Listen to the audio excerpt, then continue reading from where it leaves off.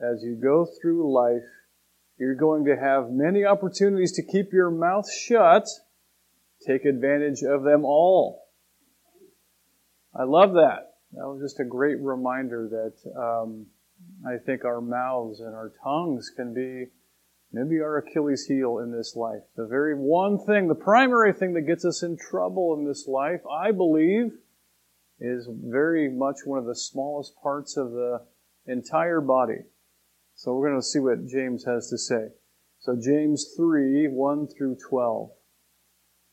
Turn there if you will. James 3, 1 through 12.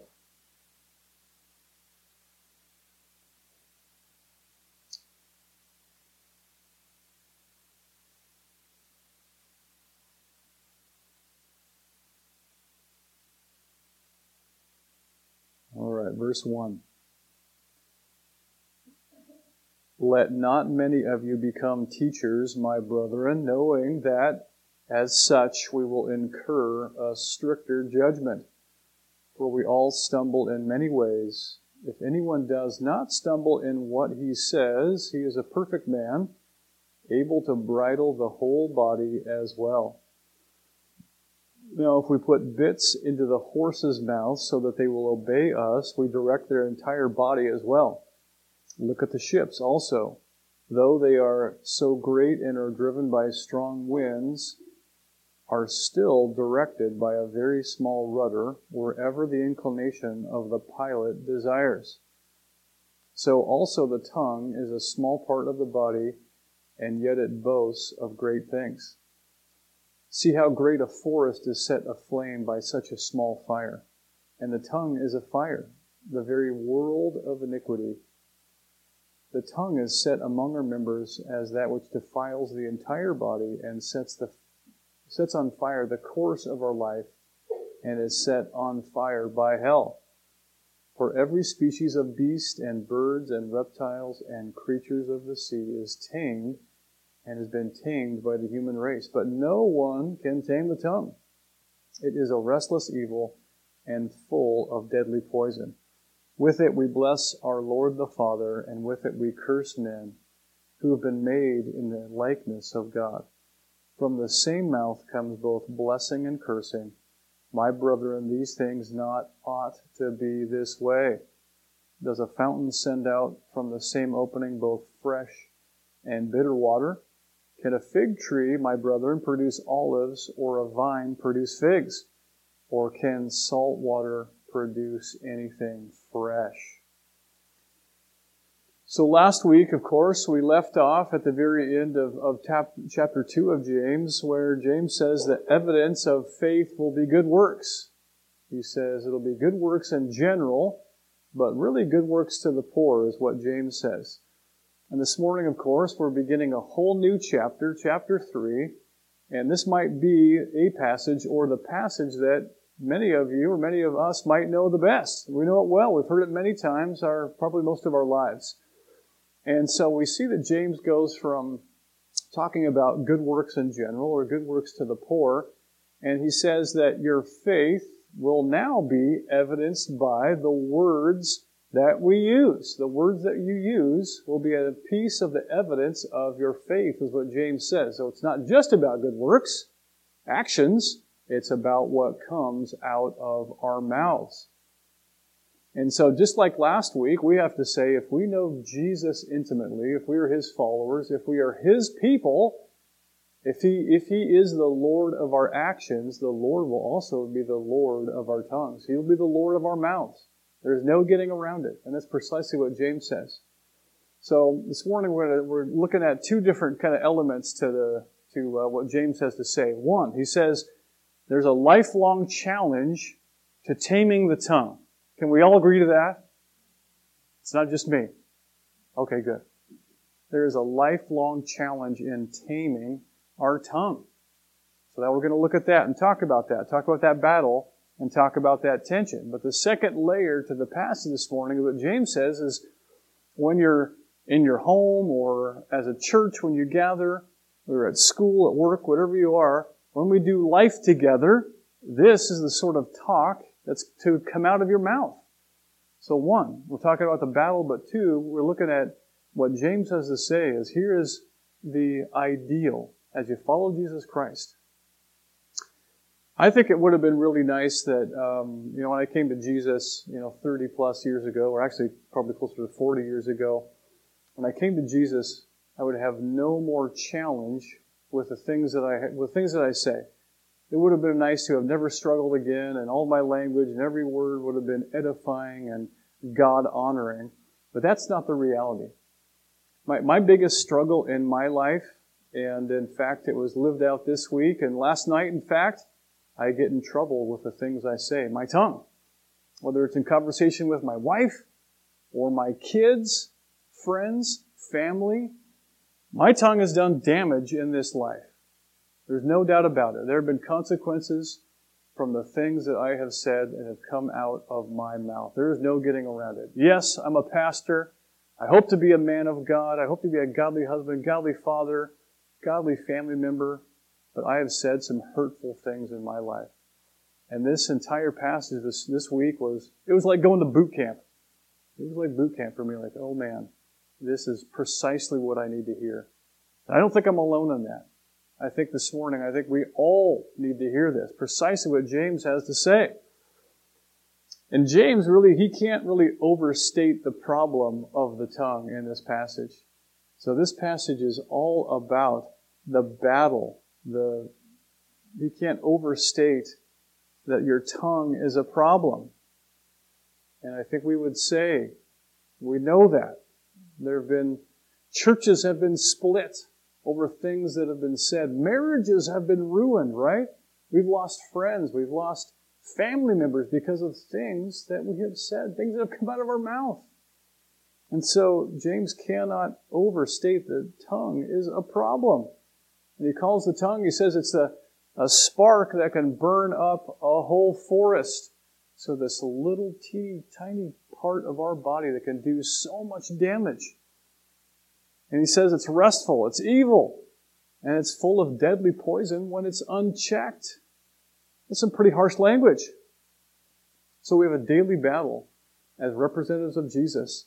We must be willing to do whatever is necessary, whatever it takes, to keep our tongues under God's authority. And our tongues have the ability to speak life or death, literally.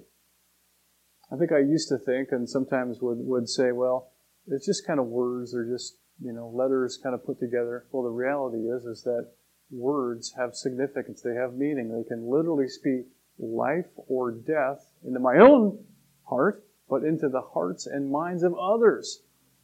So we cannot overstate the responsibility that we have in keeping our tongues under God's authority. And one of the first things that James says in our passage is this. Verse 1, he says that God's people are accountable for their words.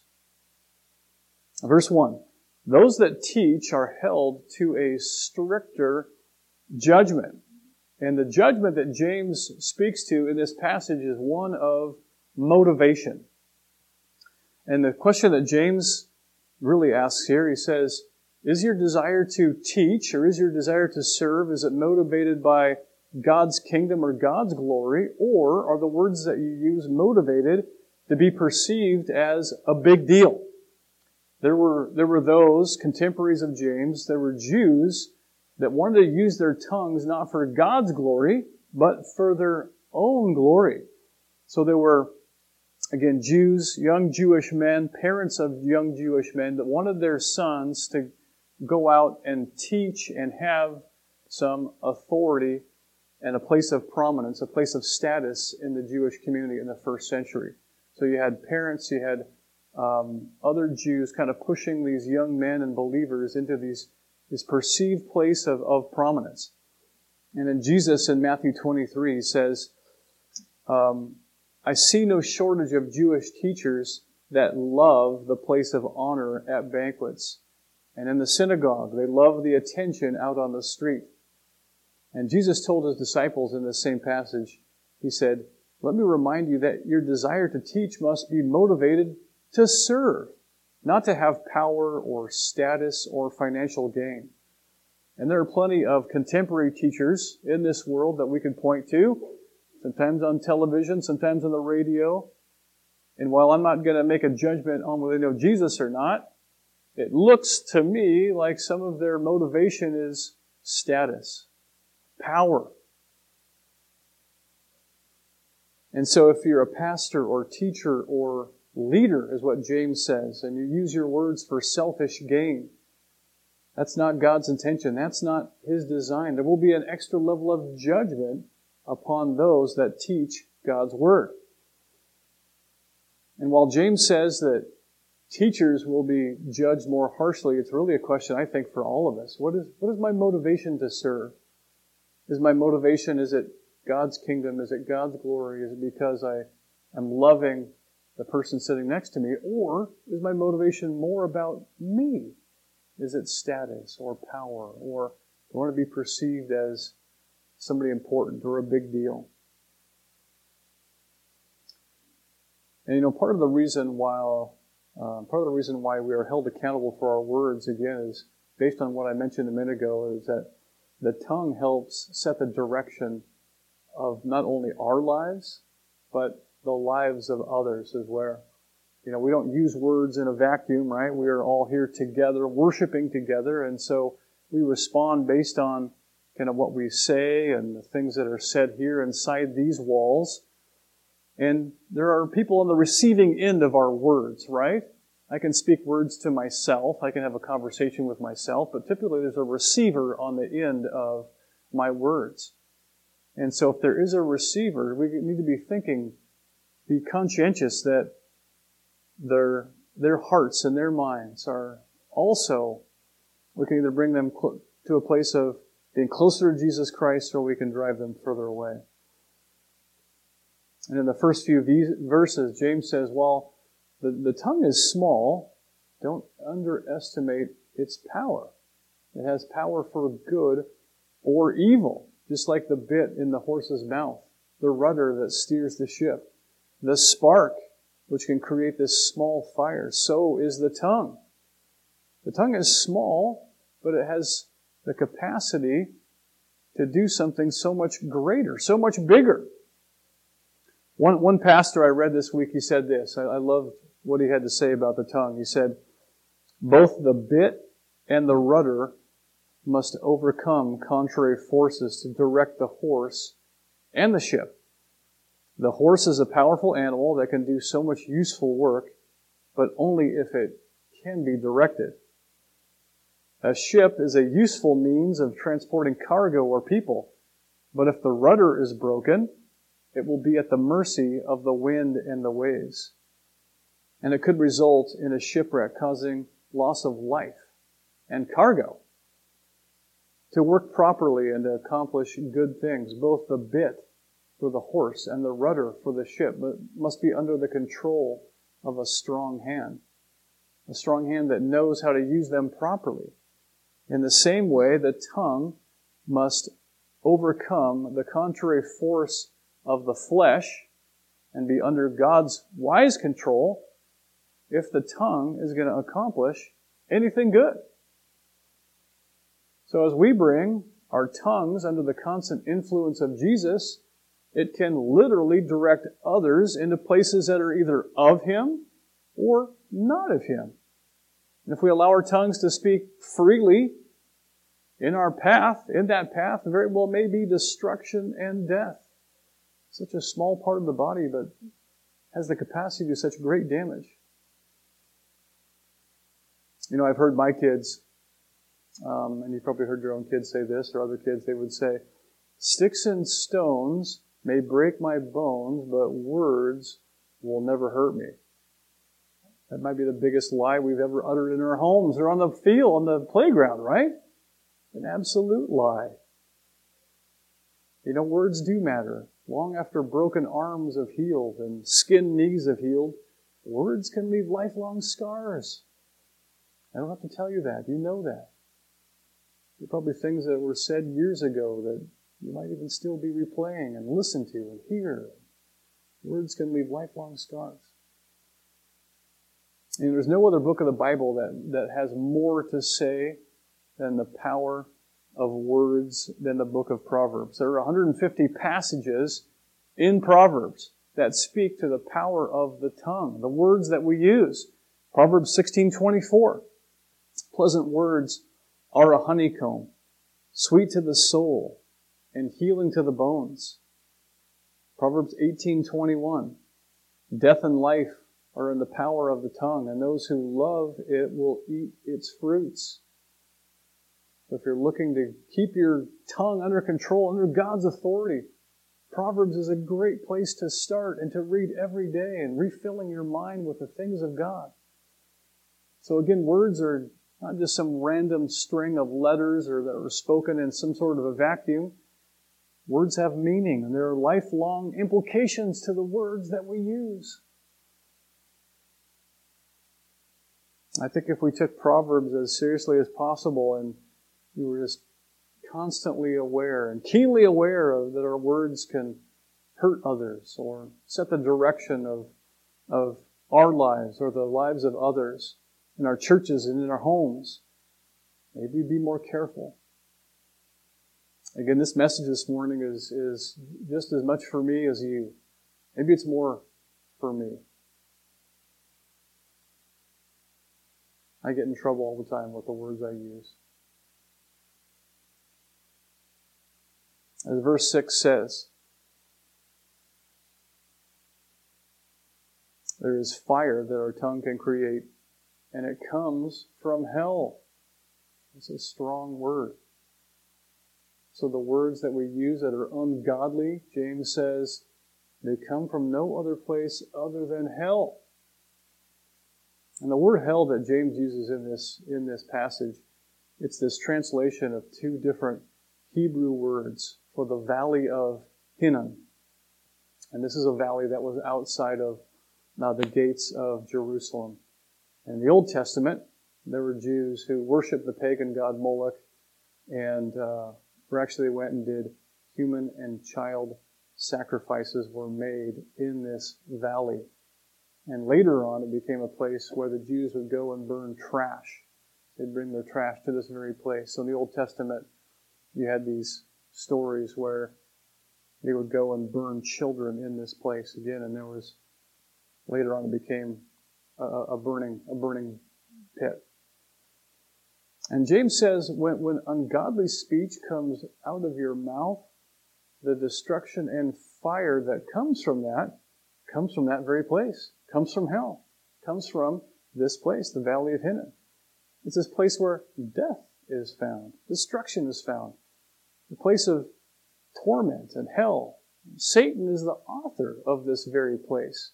He is the author of the words that we use that are not of God. I know that's hard to hear, but that's the case.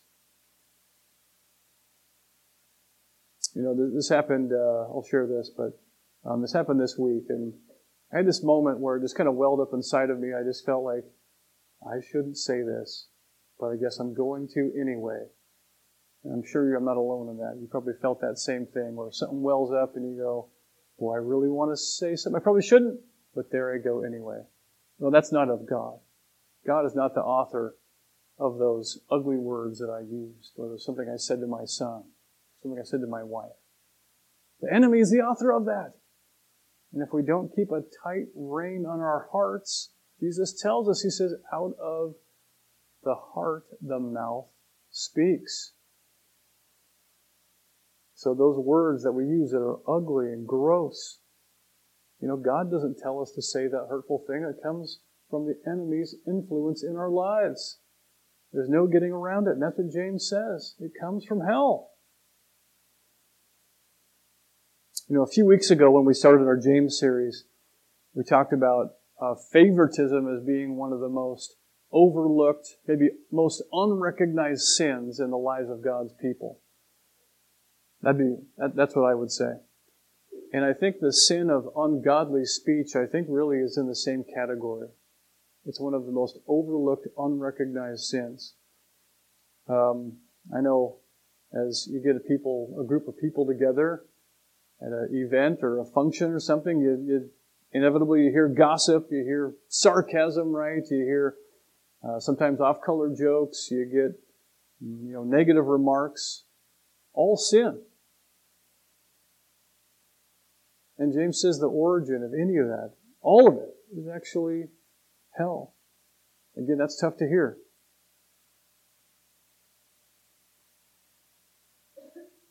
In verse 8, James switches gears a little bit, and he paints this reality of the tongue, this picture of reality, and says, what a battle we find ourselves in.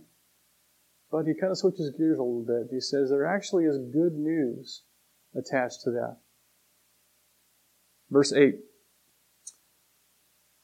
No one can tame the tongue. It is a restless evil and full of deadly poison. It doesn't sound like really good news, but we'll get to that good news here in a minute. Upon first glance, it kind of feels like James is saying, well, since no one can tame the tongue, why even try? Right? It almost kind of sounds like that. Like, well, we can't tame it. It is what it is. Hey, let it fly. That's not what James is saying at all, right? So he's saying that no man, no human, there's no human endeavor, no human ingenuity. No man is able to tame his tongue. The good news is that God can tame your tongue. The supernatural power of the Holy Spirit can tame your tongue. So James is saying the battle, if we're going to be successful in this battle, no man can do that. You cannot do that. You will fail every time. So we have James and God's Word saying, here's the ideal. We can't escape the reality. He says that no one can tame the tongue. No man has been able to do that. Even the most godly of men, ungodly things will come out of their mouths. And in the next verse, in verse 9, James, he writes about this tension and says, he tells the church, he said, how is it that 1 minute you praise the Lord, you can praise God, and the next minute you're cursing your brother or your sister, God's most perfect creation? How is it? From the same mouth comes blessing and cursing. May it not be so, is what James says. We're not going to ask for a show of hands, of course, but time and time again, in my family, there seems to be conflict on Sunday morning. Am I alone in that? I don't think I'm alone. Maybe I'm alone in that. I don't think so. Sometimes I ask rhetorical questions. I already know the answer. But time and time again, there's conflict on Sunday morning in our home. We're getting ready. We're busy. We're driving up here. We get here and, all right, guys, put on your bright, smiley, shining Sunday morning faces. And how is it that, again, blessing and cursing can come from the same mouth, even on the same day, on the same Sunday morning?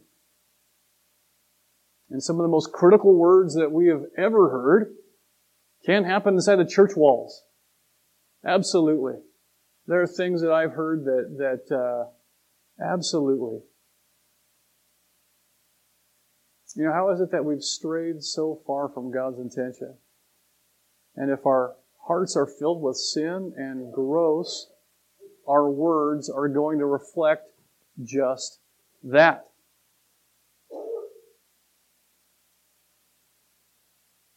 And at the end of our passage, James, he uses these real-life, real-world illustrations here, and he uses some language that his listeners could really grab onto. And so he says, a fountain cannot bring forth sweet and bitter water at the same time. Impossible. A fig does not produce olives, and salt water cannot produce fresh water. So he says these things are incompatible. God wants the fresh water. That's his intention. He wants the sweet fig. He wants the pure water. But our sin comes in and creates the bitter olives, the bitter water. And so James is talking about God's design. And it's contradictory for us, right? We're followers of Jesus, but yet blessing and cursing come out of the same mouth. Again, we're never going to master it. That's the reality of it. We can try, we can work, we can do everything possible, but we're never going to master it. We're Our tongues are going to be we're going to be in a battle for the remainder of our days. That is a harsh reality. But, again, there is good news. James says that something must be done. Again, we can't live in the fact and go, oh, well, since no one can really tame the tongue, why even try? Why even work? I'm just going to let it fly. And if we try to wrangle our tongues ourselves, we'll fail every time. Only the supernatural power of God can tame the tongue. If we want our words to change, it begins right here. We have to be willing to change our hearts. And it's only when the Holy Spirit controls our hearts that our words will change. If our hearts are filled with love, joy, peace, patience, kindness, goodness, faithfulness, gentleness, and self-control, the fruit of the Spirit, a byproduct of being under the control of the Holy Spirit, our words will reflect all of that. James could have said, he said, here are 3 steps to godly language. James didn't do that in this passage. He could have said, here are 10 steps to success with your words. He doesn't do that at all. He doesn't have one foolproof step in this entire passage. He doesn't give you an outline for here, go do this, go do X, Y, and Z. Not once does he say that.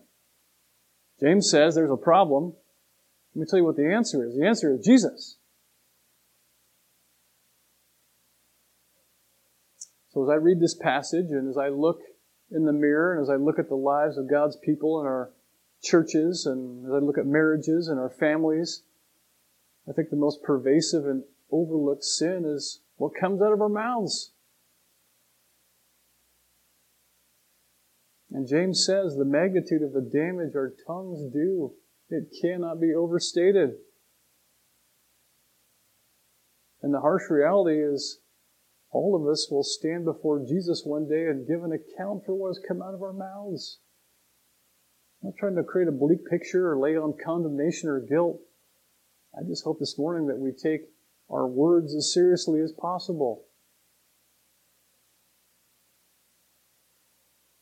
In Matthew 12, verse 33 through 37, I want to read this for a minute. This is Jesus talking to the teachers of the law. And these are men that perceive themselves as without sin. So here's what Jesus says to these guys. He says, either make the tree good and its fruit good, or make the tree bad and its fruit bad. For the tree is known by its fruit. You brood of vipers, how can you speak good when you're evil? For out of the abundance of the heart the mouth speaks. The good person out of his good treasure brings forth good, but the evil person out of his evil treasure brings forth evil. I tell you, on the day of judgment, people will be given account for every careless word they speak. For by your words you will be justified, and by your words you will be condemned. That's hard to hear. There's no getting around it.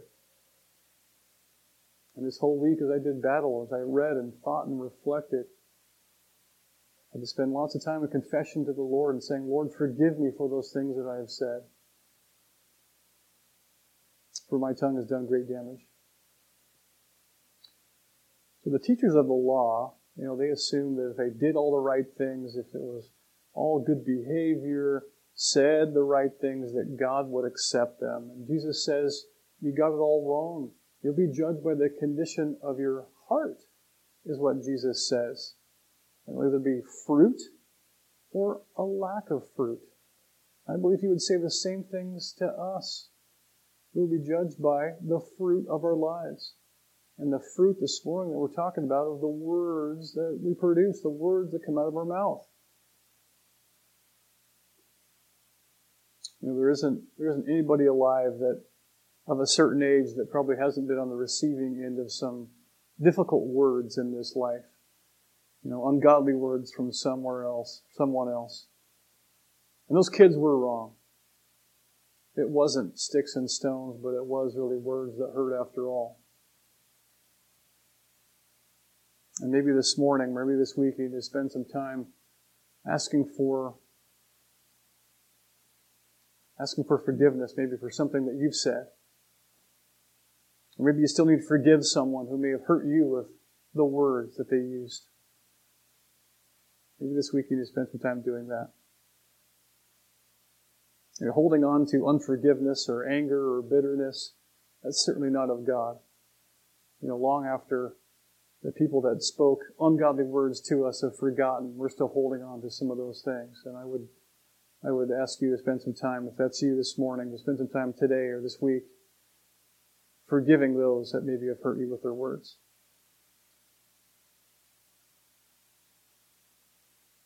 And God's Word paints the ideal for us as we're looking to keep our tongues in alignment with God, and we want to fill our hearts with God's truths. Paul, he says, set your mind on things above, not on earthly things. We're to take every thought captive. We are to think before we speak. We must be willing to think and reflect and use wisdom before using the words that we use. Paul in Ephesians 4:29, he says, do not let any unwholesome talk come out of your mouth, but only what is helpful for building others up. Paul says, if it's not beneficial, don't say it. That's a lifelong principle I think we could all use. It's a great reminder. And as we close, I want to remind us that none of us has the power to tame our tongue. Only God can do that by the supernatural power of His Holy Spirit. He can change us from the inside out. And when our hearts are under God's influence, our tongues will follow. Amen? Amen.